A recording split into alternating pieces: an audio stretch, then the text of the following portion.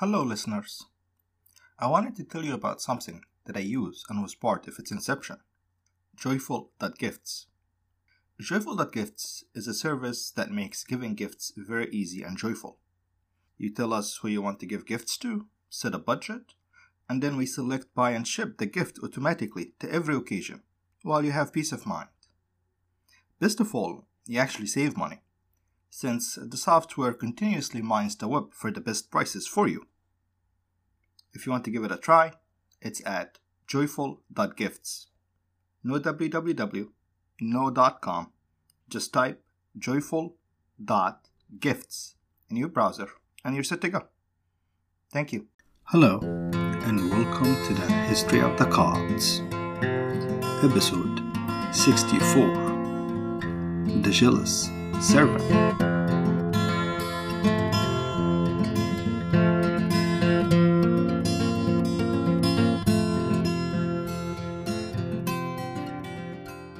So last time we stopped was the death of Pope Joseph, where his 19-year reign saw the beginning of a period of rapid Islamization of Egypt after the failure of the Bashmurites.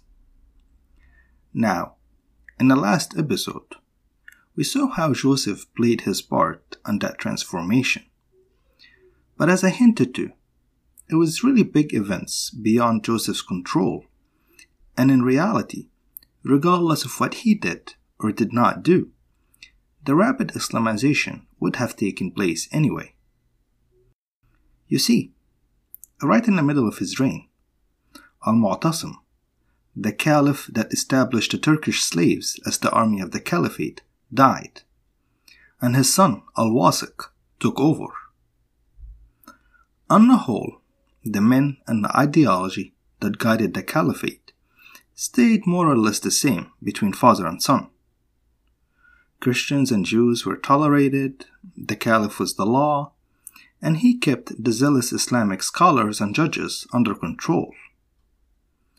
When things got bad, it was economic exploitation and oppression, with religion or ethnic differences playing a minor role. Now, a couple of years before Joseph died, we get a significant ideological turnover with the death of Al-Wasiq and the ascension of Al-Mutawakkil, the younger son of Al-Mu'tasim and the half-brother of Al-Wasiq. When he became caliph, he basically cleaned house and upended his father's regime.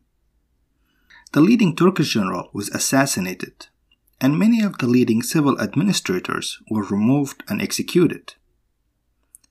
Remember the corrupt judge from last episode who removed Joseph?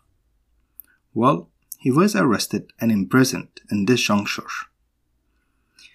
We even get a change of their religious policy, where before the Shia's Ali was a righteous imam according to the official caliphal policy, and the caliph jailed at will whoever disagreed with his very tight religious line, Al-Mutawakkil ordered that Ali be cursed and instead elevated what we can call now the Sunni scholars, a zealous group of men who looked to the days of Medina and Mecca as the golden age of the caliphate and saw the hadiths and the traditions above the caliph. This happened because Al-Mutawakkil realized that the Turkish soldiers and their circle of influence were becoming too strong, and he attempted to counterbalance their influence and remove the structures that his father had built to support them. To do that, he appealed to the Islamic scholars around him, which meant, in addition to the cursing of Ali stuff, a whole slew of restrictions on Christians and Jews came to be. I'll get to the details in Egypt in a bit, but in a big caliphate, those Muslim scholars were developing an ideology to deal with the non-Muslims who were now a significant minority living among a truly Muslim land, something called Dhimmitude.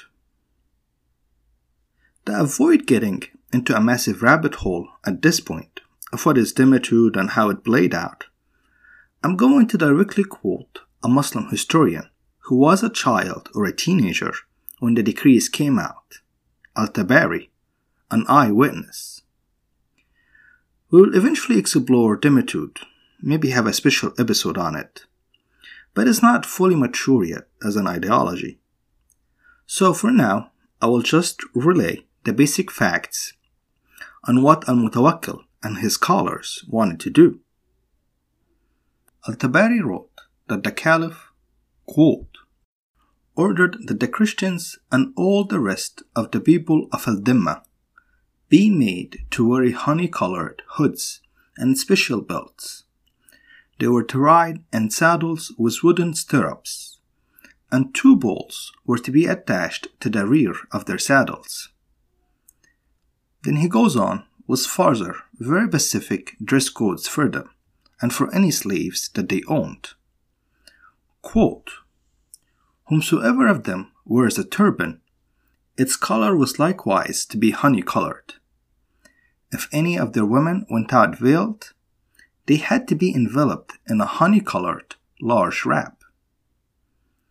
Finally, for the most problematic part, quote, he gave orders that any of their houses of worship built after the advent of Islam were to be destroyed, and 1/10 of their homes be confiscated. If the place was spacious enough, it was to be converted into a mosque. If it was not suitable for a mosque, it was to be made an open space.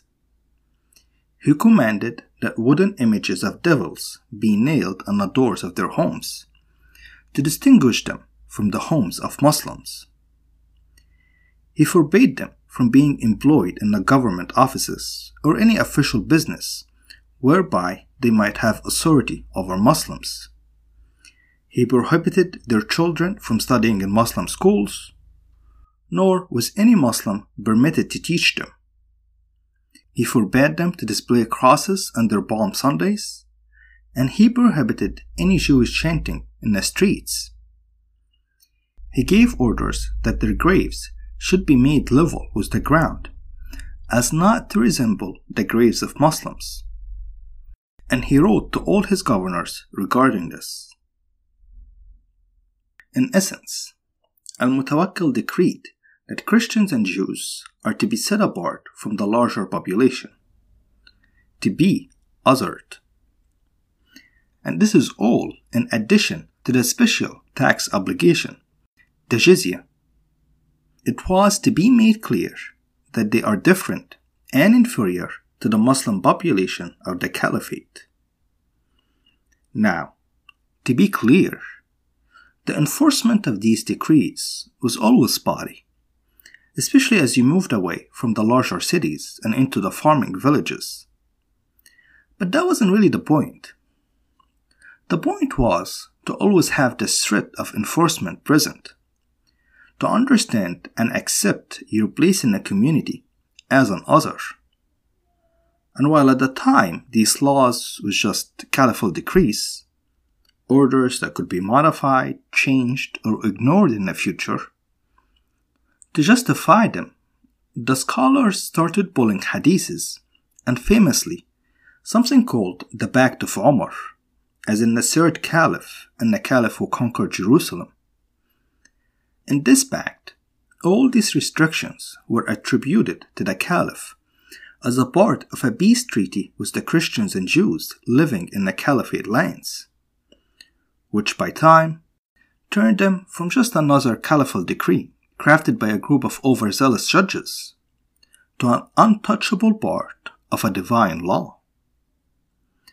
For future generations, it was not some obscure caliph who came up with these restrictions. It was the Caliph Umar himself, based upon the teaching of the Prophet. Consider this: when a terrorist group, ISIS, took control of Mosul in 2014, it was exactly that Pact of Umar that they offered to the non-Muslim population of the city. Not surprisingly, most decided to leave. The historical consensus seems to be that the document is basically made up by these overzealous judges, either at the time of Al-Mutawakkil or shortly after.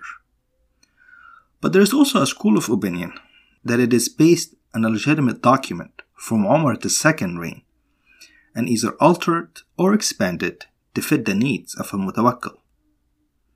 And this is only, of course, in the academic circles of the West. But that's just a sneak peek of that rabbit hole. We will continue to talk more about it as it continues to mature. In Egypt, once Joseph died, his scribe and one of his deacons, Khalil or Michael, replaced him. He stayed on for a couple of years while al-Mutawakkil was very early in his reign and still consolidating his power. He died in 851, before seeing the changes of the religious policies. Following Khalil's short reign, a certain Cosmas was elected, and it is he who had to deal with the full brunt of al-Mutawakkil decrees. And really, even before they came out, Cosmas was already on shaky grounds with the Muslim administration.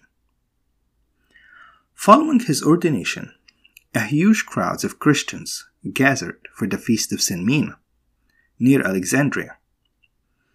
And these crowds, probably just from the tensions that come with these things, broke into a major fight where at least one person died.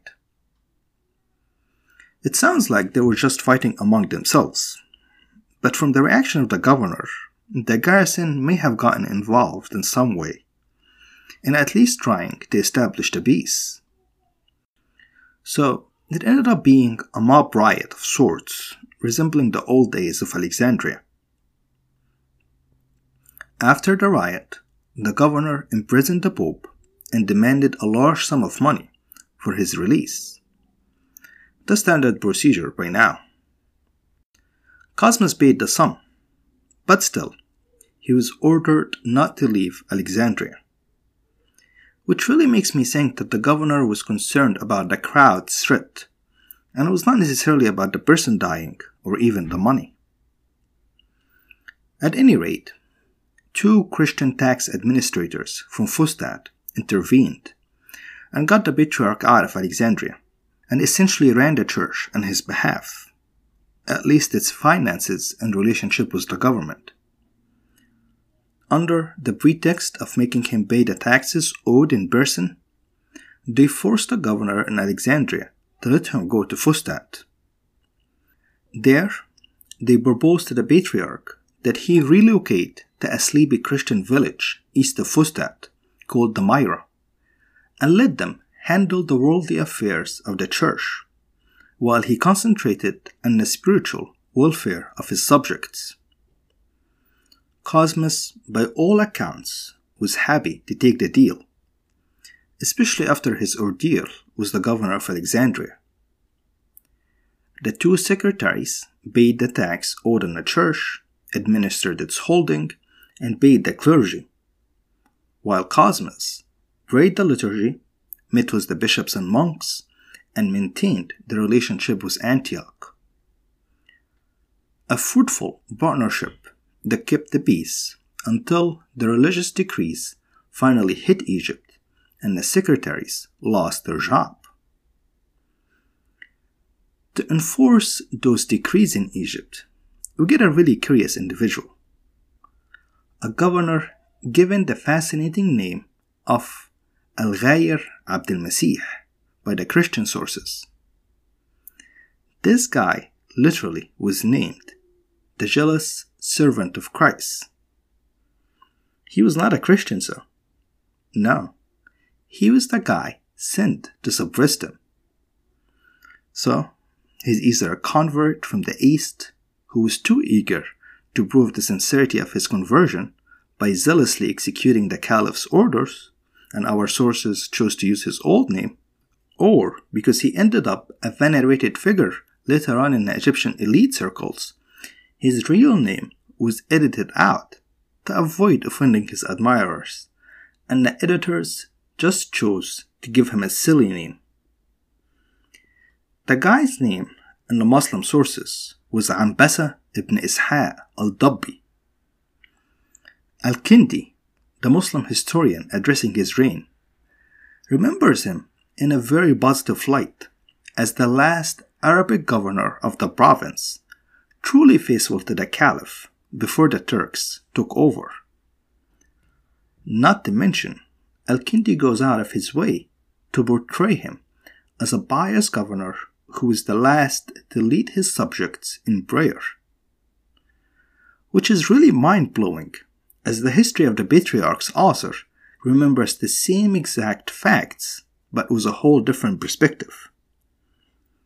Quote, "This man pretended before the Muslims to perform the commandments of the law, which, however, he did hypocritically, so they could say, 'We have not seen anyone who has come to Egypt and fulfilled the commandments of the religion of Islam as this one.'" Sincere or not, the guy showed up in Egypt with explicit orders to humiliate and exclude the Copts from the governor, and was given wide powers over the military, tax collection, and religious authority from the Caliph, which is indicative of how much Al-Mutawakkil cared about enforcing his decrees. And the jealous servant of Christ was a very jealous servant of the Caliph. As the Caliph ordered, public display of crosses were banned. Funerals where Christians prayed publicly were prohibited. Possession of wine became illegal, which automatically made celebrating liturgies illegal. Naturally, the Christian civil servants were fired, including the powerful tax officials that were taking care of the church. And as the Caliph decree stated, Christians were made to wear special clothes, and pictures of devils were nailed to their houses. Now, did the central government have the ability to enforce these kinds of decrees all over Egypt and in every little village and town? Probably not. So this mostly hit the major urban centers of Egypt, where the government apparatus was present. Outside the cities, the enforcement was very spotty, and basically functioned as a mechanism to put, quote-unquote, troublemakers in their place. This state of high intentions and al-Dabbi governorship lasted 4 years, from 852 to 856 AD, during which the Byzantines attacked the coastal cities in Egypt with serious raids, which at first made things worse as forced labor was employed on a large scale to build up the Egyptian navy and fortify these cities. But when the extent of the raids reached out to the Caliph, he ended up removing the governor and appointing a Turkish general instead. Apparently, the Byzantine managed to occupy Damietta, which by now had overtook Alexandria as the principal port of Egypt, for 3 straight days, and could have stayed longer if they wanted to. The Turkish general, when he came over, either out of practical consideration to not completely alienate a significant minority of Egypt's population when a foreign enemy is threatening the coasts, or just out of plain indifference, he did not enforce the decrees and returned things to normal, which is to say, oppressively high taxes which the elite and the civil administrators found ways to avoid. And to his credit, with the threat of the Byzantines, a major building program went toward those coastal cities, including Alexandria. The city have been neglected and abused for so long that the canals that connected it to the Nile and made it a two-way shipping port dried up, and it was at this point that they were redug and the city defenses were rebuilt, which, as a byproduct, helped with dealing with the lawless Bedouin tribes nearby. And in case if you're wondering what was those Byzantine raids are all about, well, it was basically a large operations to cut the supply line to the Emirate of Crete, which was a major headache for the Byzantines.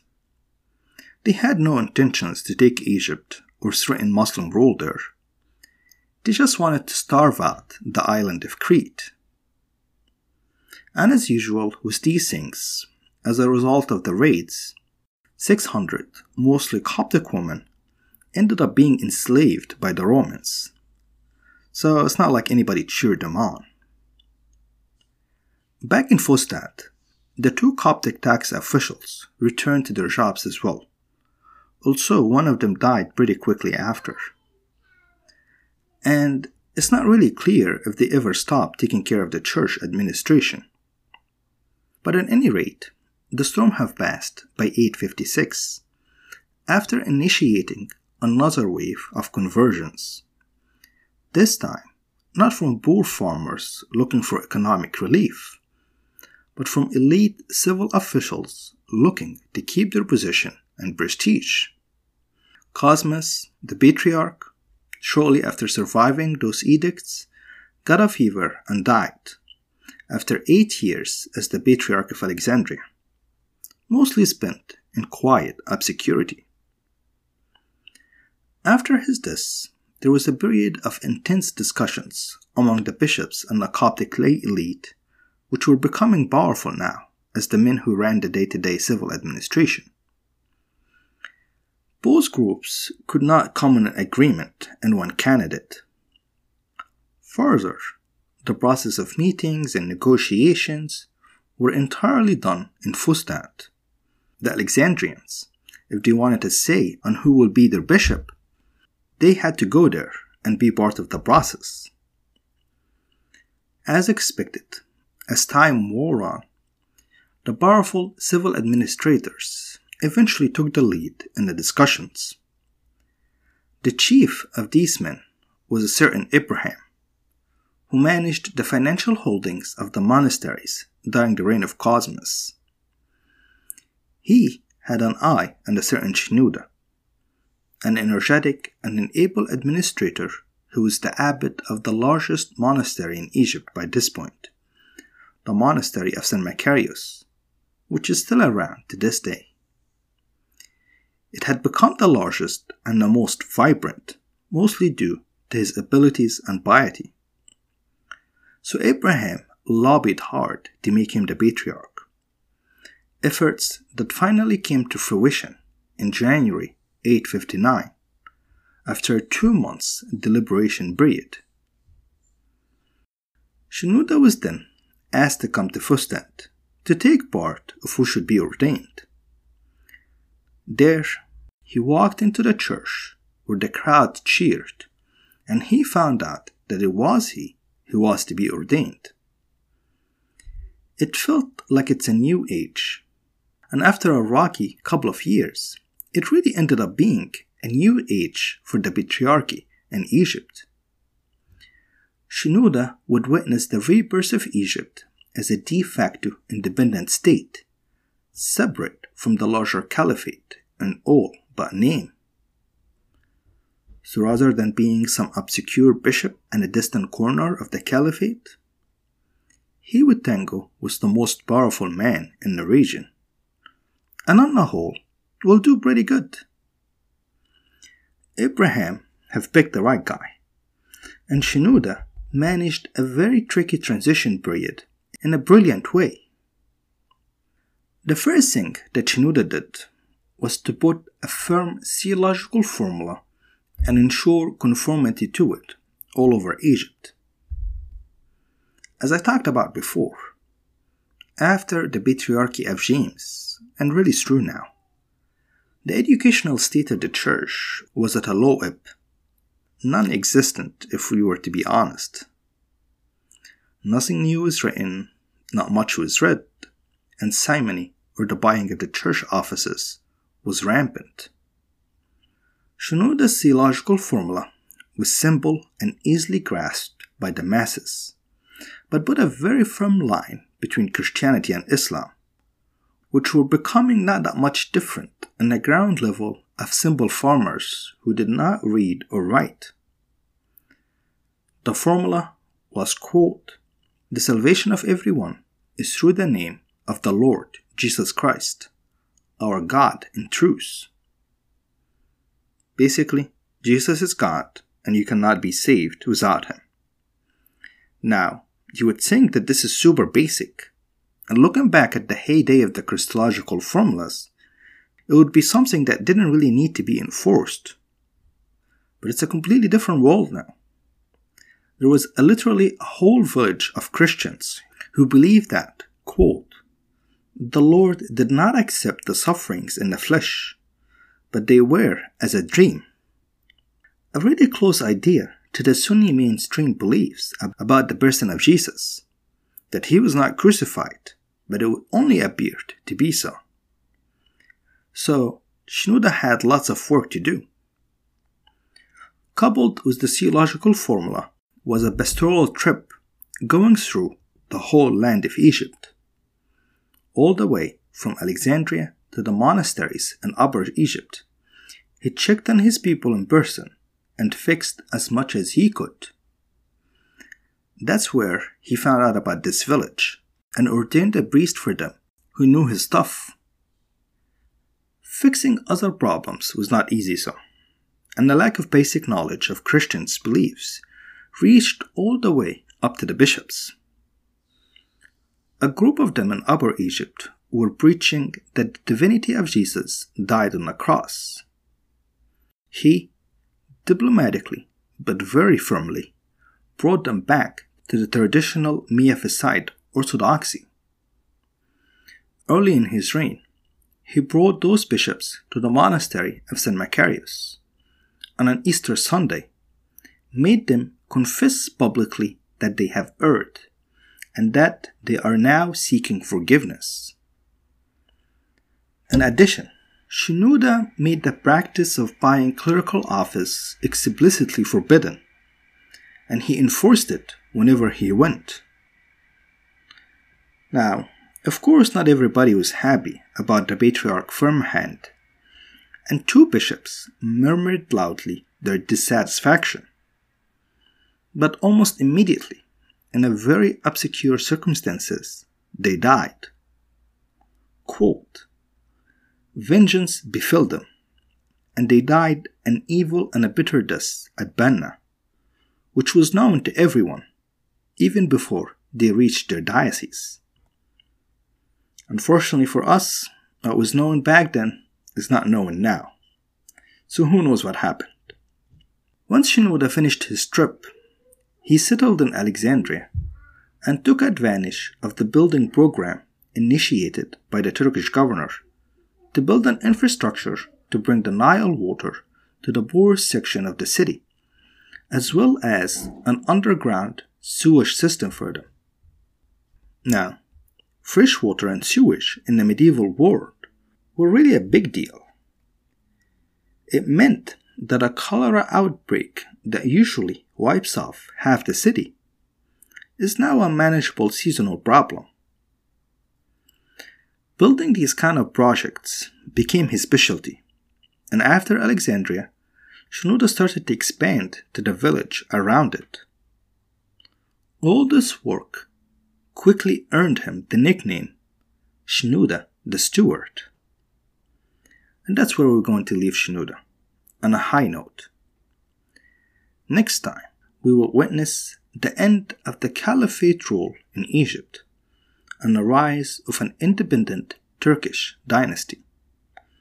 And with that will come another violent transition, a major rebellion, and a little something called the Zengi Rebellion, the first known racial slave rebellion ever. Kinda like the Caliphate version of the Haitian Revolution, and it's pretty fascinating. Now, before we go, I just wanted to do a quick note on the naming conventions that I will be using.